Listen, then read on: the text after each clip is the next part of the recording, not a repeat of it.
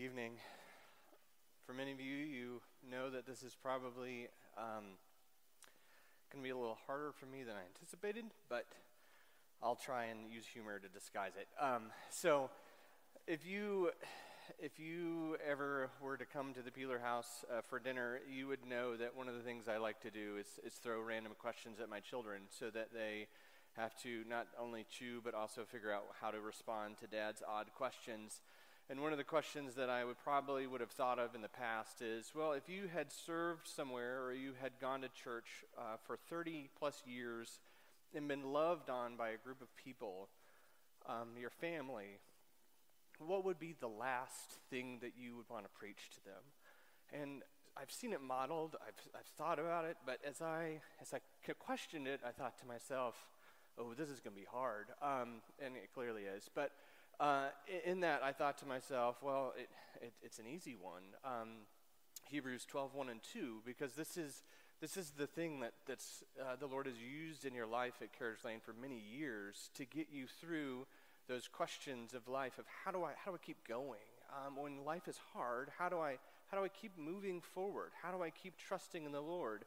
And so this has been taught to me over and over again, and it's been preached on a couple times here at Carriage Lane, and I couldn't think of another thing to think or to preach on. So the overarching theme tonight is, as believers, how do we know that life's going to be okay? How do we keep running the race? How do we keep going when life is hard and life is difficult?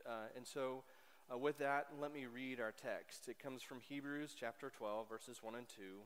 It says, "Therefore, since we are surrounded by so great a cloud of witnesses, let us lay aside every weight and sin which clings so closely, and let us run with endurance the race that was set before us, looking to Jesus, the founder and perfecter of our faith. For with the joy that was set before him endured the cross, despising shame, and is seated at the right hand of the throne of God." Thus ends the reading of God's word. So just so you know where we're going, I hope to give us a little context to catch us up on where this is, but then to look at how do we lay different weights and sins aside, how do we run, and then where do we look while we're running.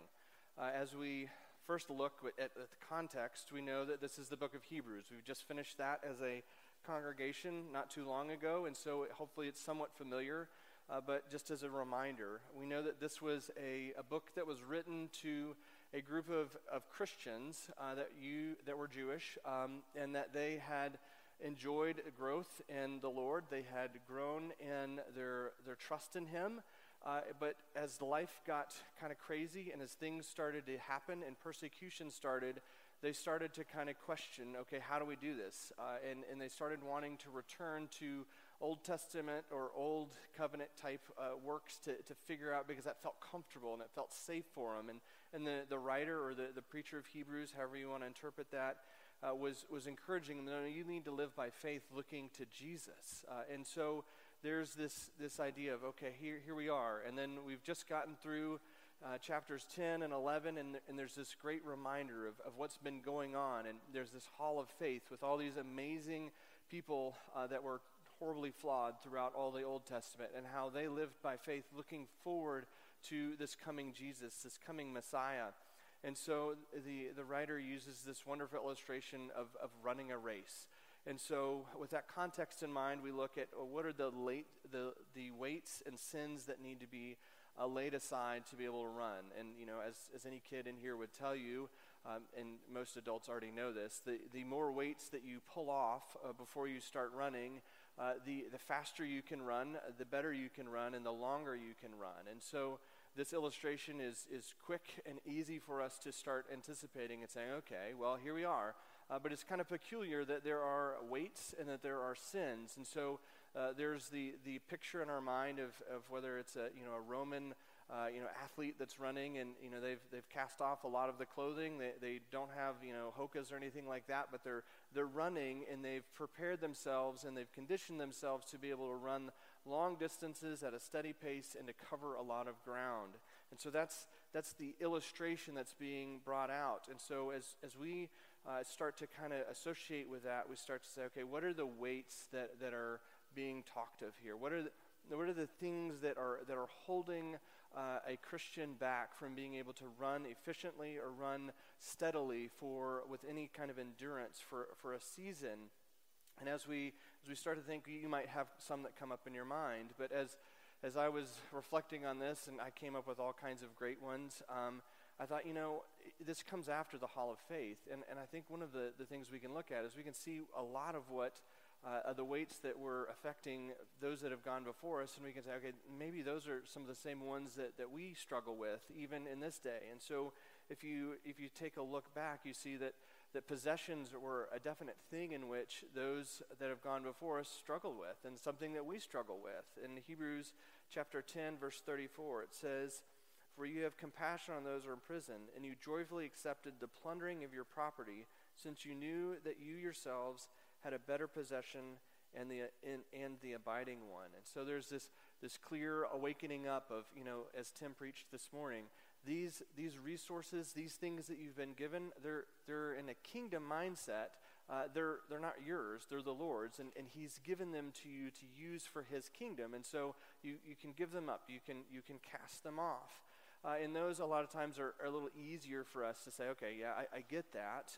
But if we dig a little bit deeper, we start to see illustrations of people like Noah and Abraham and Moses. And you're like, okay, well, what are some of the weights that they maybe incurred as they were all of a sudden in life? And we think of Noah, and all of a sudden he's living life, and God comes to him and says, hey, I want you to build a boat. And it's like, a boat? How big of a boat? Well, a really big boat. And so you all of a sudden start thinking about it as like, that takes a certain amount of courage to start building, a lot of work, a lot of convincing of a wife and your children and all of that. And then, it takes faith that the Lord's doing this. And okay, I need to do that. We also see that with Abraham. Here he is, and he's got all these things in life. He's got these comforts. He's living in a land. He's got servants. He's got, neighbors and all this type stuff. And then all of a sudden the Lord says, hey, I need you to leave this, and I need you to go somewhere else. And what does Abraham do?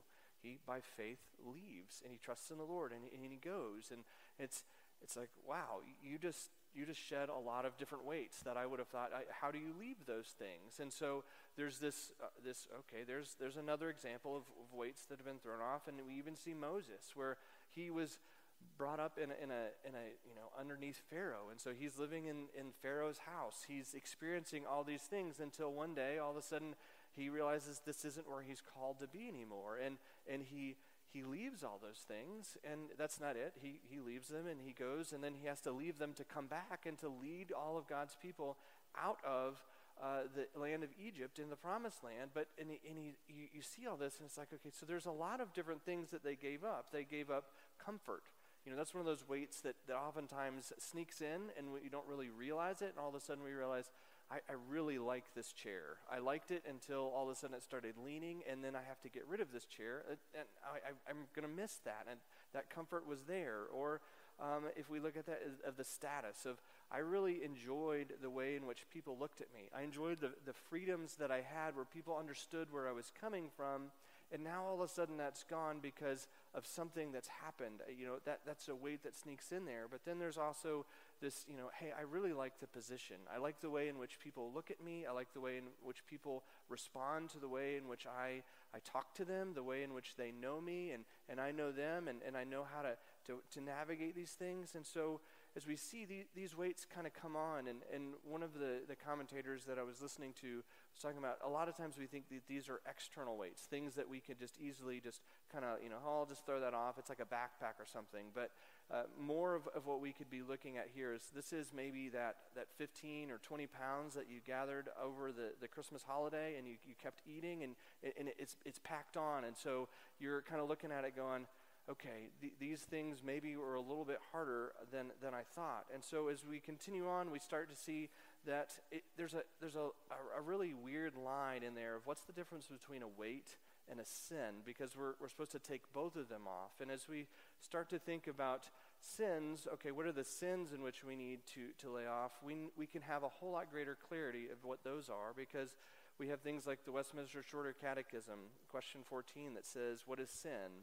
Sin is any want or conformity unto or transgression of the law of God. And for our minds, we say, okay, well, what's the law of God? And as Tim used this morning, is, Jesus is there's this dialogue, and it's like, what's the summary of the law? And we see in Mark chapter 30, it says that you shall love the Lord your God with all your heart, with all your soul, with all your mind, and with all your strength.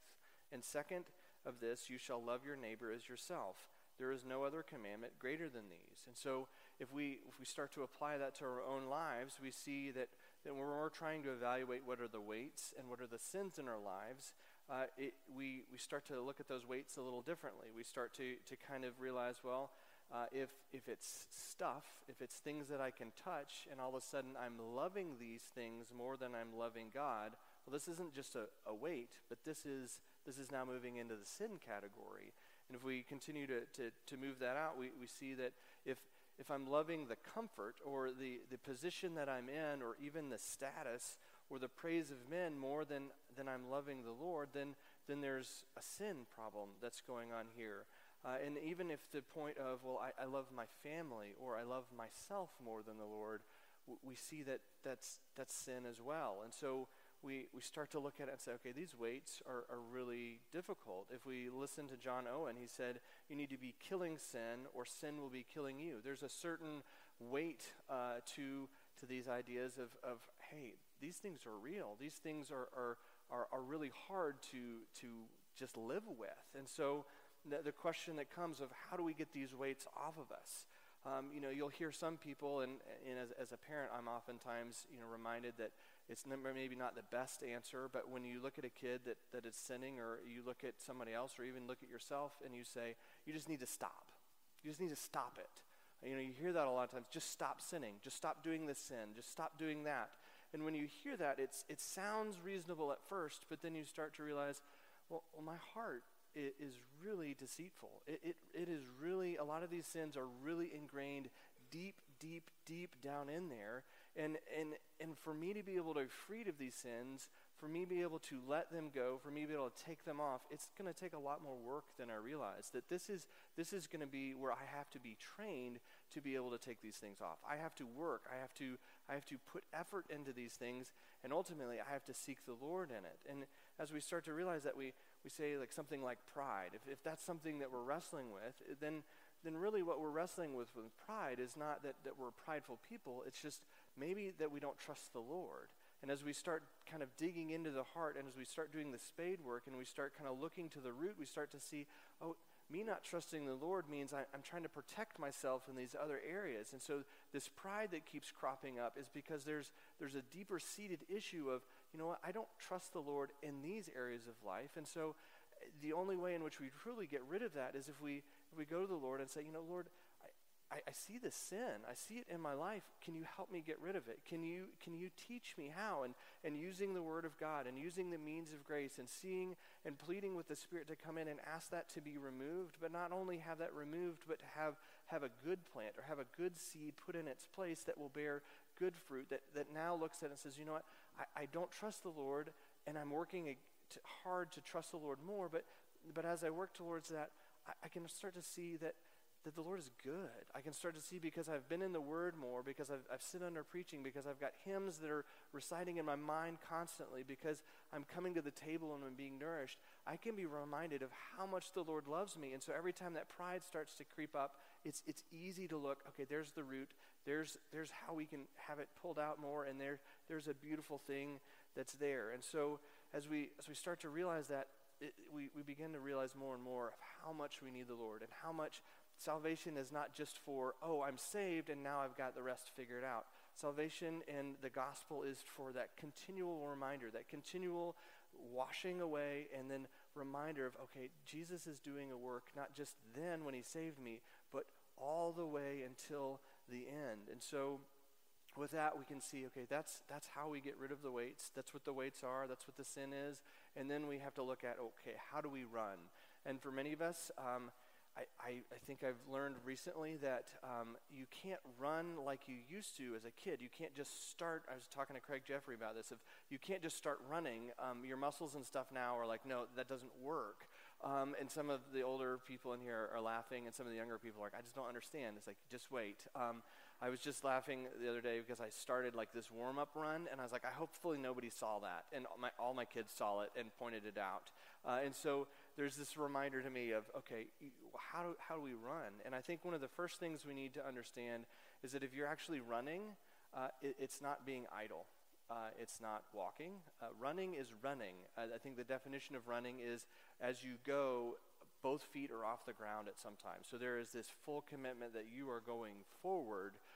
And so it's not speed walking, it's not running, but in the opposite of that, it's not frantic sprinting, it's running. And so with this, there's a running with endurance. And one of the best illustrations that I've seen that I really enjoy, but it really frustrates me is, I think John Piper has used this several times, is if you're in a canoe and you're in a river and it's flowing and you're trying to get to where you're going, which is where we'll talk about, but as you're going, the current is going the opposite direction, and you're in this canoe and you're paddling upstream, and if you stop paddling, all of a sudden you start drifting downstream. And if you paddle slowly and you feel like, oh, this is a good pace, but if you look at the water, you're like, okay, it seems like I'm doing okay.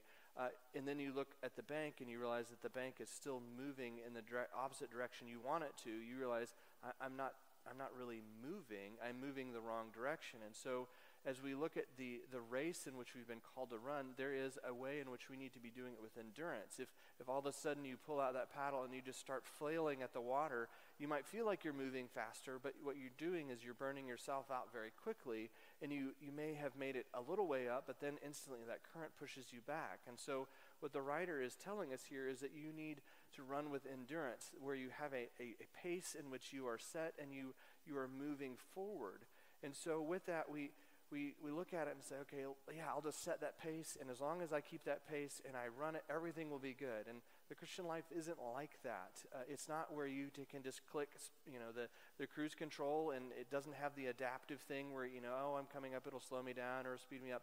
Like, there is this, as soon as you feel like you maybe have the pace set, all of a sudden the Lord throws this curveball at you, where all of a sudden it's like, okay, the course just turned, and now all of a sudden I'm going up a hill. Well, I can't run at the same pace that I was before, or maybe it's a flatter one, and I need to start speeding up because I've started slowing down in it. And so we start to realize that to be able to run with endurance, we have to be able to understand the course that we're on, that there are different seasons, that there's different terrain, that there are different ways and different speeds in which we're going to need to run and to do it. And so that leads us to kind of the following question is, well, who are we, like, why are we doing this? Why would we go through all this effort? Why would we go through all of this running? Why don't you just sit in the canoe and float down and just enjoy life? And what we see here is, our last point there is, there's a response in which we're supposed to be doing this for a reason, that this course has been set before us for a purpose, and we're supposed to look to someone in it. And if we look at it, it's pretty clear. But before we get to Jesus, we also see that that we haven't been doing it alone, that when we're running, that there is a cloud of witnesses that have gone before us. And as we look, we see that there are people that are identified in the Old Testament that have done this. They've walked by faith, they've grown, and that we get to see how they've done it. We get to see how they failed. We get to see how the Lord redeemed their failures and used them for His glory. We get to see how they looked forward into it, and we say, wow, they were looking to the coming Messiah, and we are looking back at what He's already done, and this is an amazing benefit for us.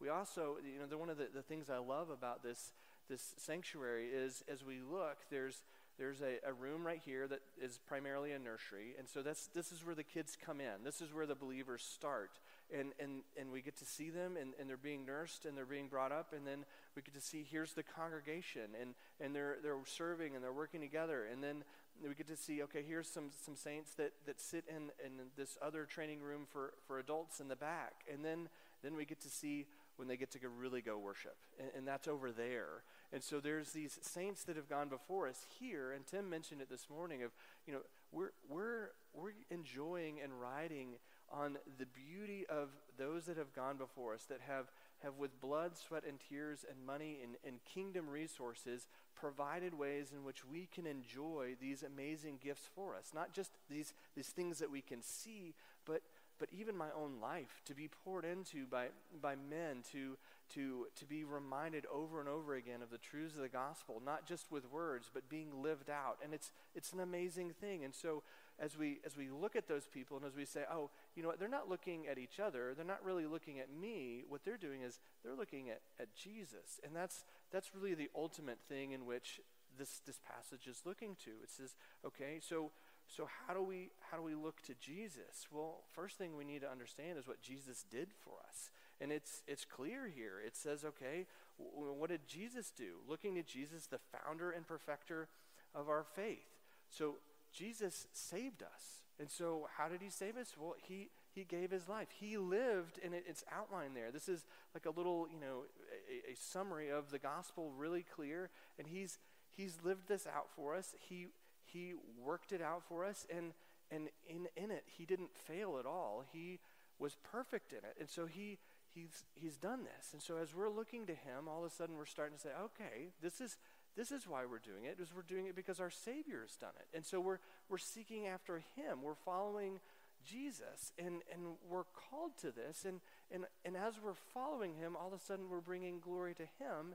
And as we're running and we're starting to be exhausted and we're starting to be reminded over and over again of, okay, why are we doing this again? It's because when glory goes to the Father, or goes to Jesus and to the Father and to the Holy Spirit, all of a sudden not only are we giving him glory, but we're also receiving enjoyment in it. And all of a sudden things start to make sense to us, and things start to be more enjoyable and more joy-filled. And so with that, we are like, oh, this makes sense. This is why when we read that, or when Sam read that passage about Paul going to Jerusalem, which he knew, hey, I'm never coming back from this. This is why he was able to say, I can do this. This wasn't the secret. This is the thing that Paul has been preaching over and over again to everyone. This is what all of these disciples had figured out, is it's worth it. When I follow Jesus, all of this stuff in the world starts to disappear, and it's still there.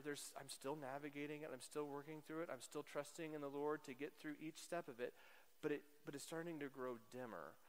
All of a sudden, every step I take, the weights are starting to get less and less attached to me. I can start to go off, and we have saints that are ahead of us, and they've shown us this is how you do it. And so with that, we're reminded of what the gospel is, and that Jesus came to save us, that we have sins, that we can't get rid of these on our own, and that the Lord is the one doing the work in that. And in that, all of a sudden, the Lord appears on the scene. He's born of the Virgin Mary. He lives the perfect life.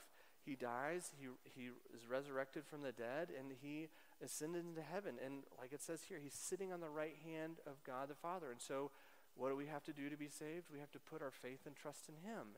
And in doing so, that enters us into this race where we're racing and we're going. And so as I'm starting to kind of flounder here, and I'm sure y'all are trying to hold on, I'll try and make a few kind of tearful last words that hopefully I'll make through. But one of the things that as I tried to wrestle with this, and I tried to think through with this of, okay, I don't want this to be just something that's out there and distant, but there is a reality that Carriage Lane has had some hard years lately, that there have been some difficulties that have come, and oftentimes I think it's easy to kind of say, well, we're in a better season now, or however, but in reality, the culture is not getting any better. When we look at it, we're a bunch of sinful people, and so there are a lot of challenges in which Carriage Lane is going to face. There are a lot of difficulties in which Carriage Lane is facing now, and as we look forward. And so how do we as Carriage Lane, and I say that tonight being my last night, being part of you, of how do we move on? How do we run this race well? And as I started to think of that, I started to think of, there's a lot of really challenging things. As I talked to people and they heard that I was leaving, It's interesting how people feel free to tell you in church, particularly as a pastor, how they feel about things, but they particularly feel the freedom once they know that you're leaving. And so mostly good things. But there are a few things. One of the things that I've heard over and over again is I'm tired. I'm exhausted. Ministry is really challenging for me. I've heard people say that I'm hurting. That there has been a season in life in which it's been really difficult. I've heard other people, and some of these I don't think are just unique to Carriage Lane, but to other churches as I've talked to them, people say that I'm lonely, and I say that it's hard because it's like how do you do these? And I think one that has really surprised me lately, it is probably the most concerning, is several people, members of Carriage Lane that I've talked to. They say that I'm scared, and I'm like, "Oh, you're scared." And as I pick in on that a little bit and say, "Okay, well, what are you scared for the church?" "Oh, no, I'm not. Yeah, sure, I'm a little scared for the church and the direction, and I'm praying." But their response is, "No, I'm scared to come to church. I'm scared that I'm going to get hurt there." And to me, that is probably one of the most challenging things to hear as a pastor, as an elder here, and one of the most sad things, because if the church isn't a safe place in which people can come and be fed and encouraged, if we're not doing that, then who is? And so as I thought of that, I was like, well, where is that coming from? Like as I started to try and reflect and like, okay, if the church is made up of people, well, surely there's some kind of like heart or some kind of root at play here. And as I started to wrestle with it, I've seen different outpourings of that, and I can see where people, okay, I could see if you've been through that, yeah, you might not feel safe. You might not be able to trust other individuals in that. And I kind of racked my brain, and I started to think, well, how did we get here? Because I don't really know that. And one of the things that came to mind to me, and I thought afterwards, and I told Jessica, I said, it just seems so simple. I don't understand, but it seems like over the past year, one of these things, this has kind of cropped up. But as I thought of that, it's like I think that we've stopped asking a very important question, one in which we're very familiar with. And as you're I'm going to let that simmer there for a second of, okay, what question is he talking about? And as I say it, some of you might be like, oh, okay, and other people like, oh. But the question that I came back to is one in which we heard very regularly for a long time here at Carriage Lane is, why are you here? And as I heard multiple families over my entire lifespan, basically, that have come and they've said, when the worship service started with that question, why are you here? I had never really thought of that before. I had never really thought through what it meant to be in a service. Is it about me, or is it about the Lord? Why am I here? Why am I a member of this church? Is it about me, or is it about the Lord? Why am I running this race? Is it about me, or is it about the Lord? And I remember, and as Jessica and I have reflected over the past however many years, I think about, hey, we really wrestled with that question. My wife was baptized in the fellowship hall over there, the Pizza Hut. I remember the sidewalk out there in which I met her. I remember standing up here when we got married. There is the baptismal font that baptized 9 of our children. And so as I reflect of those, I think, oh, wow. But I also remember that there was a season in life in which, we had been fed Sister Schubert rolls in college and career, and we thought over and over again, this is great. But there came a point in which we started really asking the question, why are we at Carriage Lane? We didn't feel like we belonged. We didn't feel like we fit in. As much as people tried to pour into us, it didn't click. And I remember Jessica and I coming to the conclusion of, if something doesn't change, we're probably going to look for another church, because this just isn't working for us anymore. And I remember thinking, that's scary. I don't want to do that. But we talked about it, and somehow in that moment of, hey, we're gonna take 6 weeks and figure out, okay, is this really where we want to be? the Lord did some amazing things, but it wasn't in like the shining lights. It was individuals, a man and his wife showing up on a doorstep with a pie with some kind of some candy in it or something, and they prayed for our new child that had come in, and like, wow, that was something. And then it was all of a sudden a Sunday school class that was starting up with, just so happened to be, the name of that class was Hebrews 12:1, and then later 2, because you got to have 2 on there. And then all of a sudden, like we started to realize that, the reason that we're here is because this is where God has called us. The reason that we're here is because this is our church. This is the church in which has grown me. This is the church in which I have seen the gospel lived out by men before me, by women I have been poured into. I have been discipled. I have been shepherded. And so with that, all of a sudden I started to realize it's like, I think I've been looking at church the wrong way. I think I've been looking at, instead of that question, why are you here? Every time I was asked that of myself, I thought, I.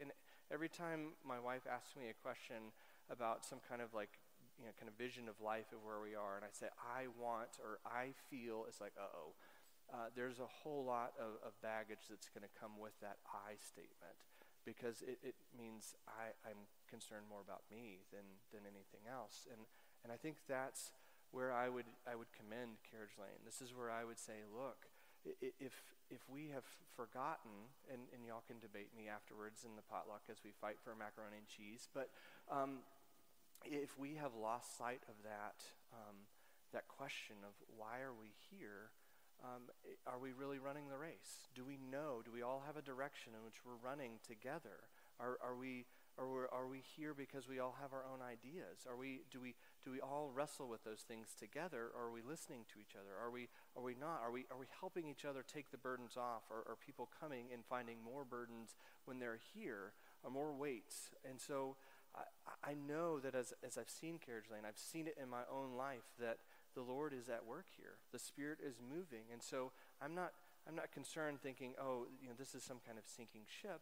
But what I am looking at and saying, if we can start to see these questions, if we have people asking questions and responding this way and saying, I'm scared, or I'm tired, I'm lonely, what are we doing about it? Why are we here? And I know that we're equipped as a body. I know that the Lord has given us all of the means in which we can equip the saints to move forward, is because he's given us the means of grace. He's given us the word. He's given us prayer. He's given us the sacraments, and he's given us each other to be able to do this together. And so that is my encouragement for you tonight, that as we move into 2024 and the years to come, and whoever is called next to be the senior pastor, and whoever comes in and replaces children's ministry, whoever replaces youth ministry, and whoever else is called elsewhere, is that question being asked? Why are you here? And is it fitting with the mission and vision of what Carriage Lane is and what we're doing? And so with that, let me close us in prayer and head to the table. Lord, I'm thankful. I'm thankful for Jesus. I'm thankful for that he has run the race, and that he has finished it, and that he is there waiting for us to. Lord, I'm thankful that you have not left us alone, but that you have given us a brother and a sisterhood to be able to run together. Lord, others that can be an example of how to take weights off, others that can point out the weights that are in our lives. And so, Lord, I pray that you would grow us. I pray that you would protect us. I pray that you would send your Spirit to move amongst us. And Lord, I pray that you would be glorified. And in that glorification, Lord, may we enjoy you all the more. May our hearts be changed forever and ever by your grace. I pray these things in your Son's name. Amen. Well, as we all know, if you're going to run a race, one of the things that you want to do before you run the race is you want to prepare how to eat. And so the Lord, in his wisdom, has given us a meal in which he has provided that will spiritually nourish us for running the race. And we get to participate this not alone, but this is in the context of a worship service, in the context of remembering of what Jesus has done for us, and that he met with his disciples, that he was with them, and that he he said, hey, I know that this is going to be hard. I know that the next years of your life until you come back to meet me again, it's going to be difficult, but I'm going to give you something that you can taste, something that you can hold in your hand. And it's not just to remember me, but this is to physically nourish you. And so with that, this meal is for those that are believers. And so it is a sign and seal of the new covenant. It is one in which guarantees the promises of the Lord are going to come true. So as we partake of this, we can think of all those promises and know the Lord's going to do it. Look, he's given us this. He's given us all these things. It allows us to remember what Jesus has done. It allows us to be able to fight against sin. It gives us that nourishment to say, you know what? I can make it another day because the Lord's given me this, because of what he's done, because how he's equipped me, because of the Holy Spirit. I can make it another day in him. In that, we also see that we are given support of, hey, the Lord's equipping us. He's also giving us the encouragement to duty of, you know what, we shouldn't just run away from things. We should run the race that's been in front of us. We should continue to seek the Lord in all these things. We also see that this gives us an increased faith where we can trust more and more in the Lord. And out of that, we start to see that we can love the Lord more and we can love others around us more. And it also, one of the greatest things that I think I've seen at Carriage Lane and the greatest reminder that I forget over and over again is I used to work with some of the youth, and it was like, hey, you think that the world is this big and that you're holding it and that you can see it and you can control it. And every time that you look up, all of a sudden you realize, oh, it's a little bigger than I anticipated. It's a little bigger. It's fuller. And so in this meal, we get a chance to look up and say, you know what? This isn't my world. This is the Lord's world. This is his kingdom, and he's doing the work here, and I get to participate. I get to enjoy this meal with him and with all these other people that are engaged in this with me.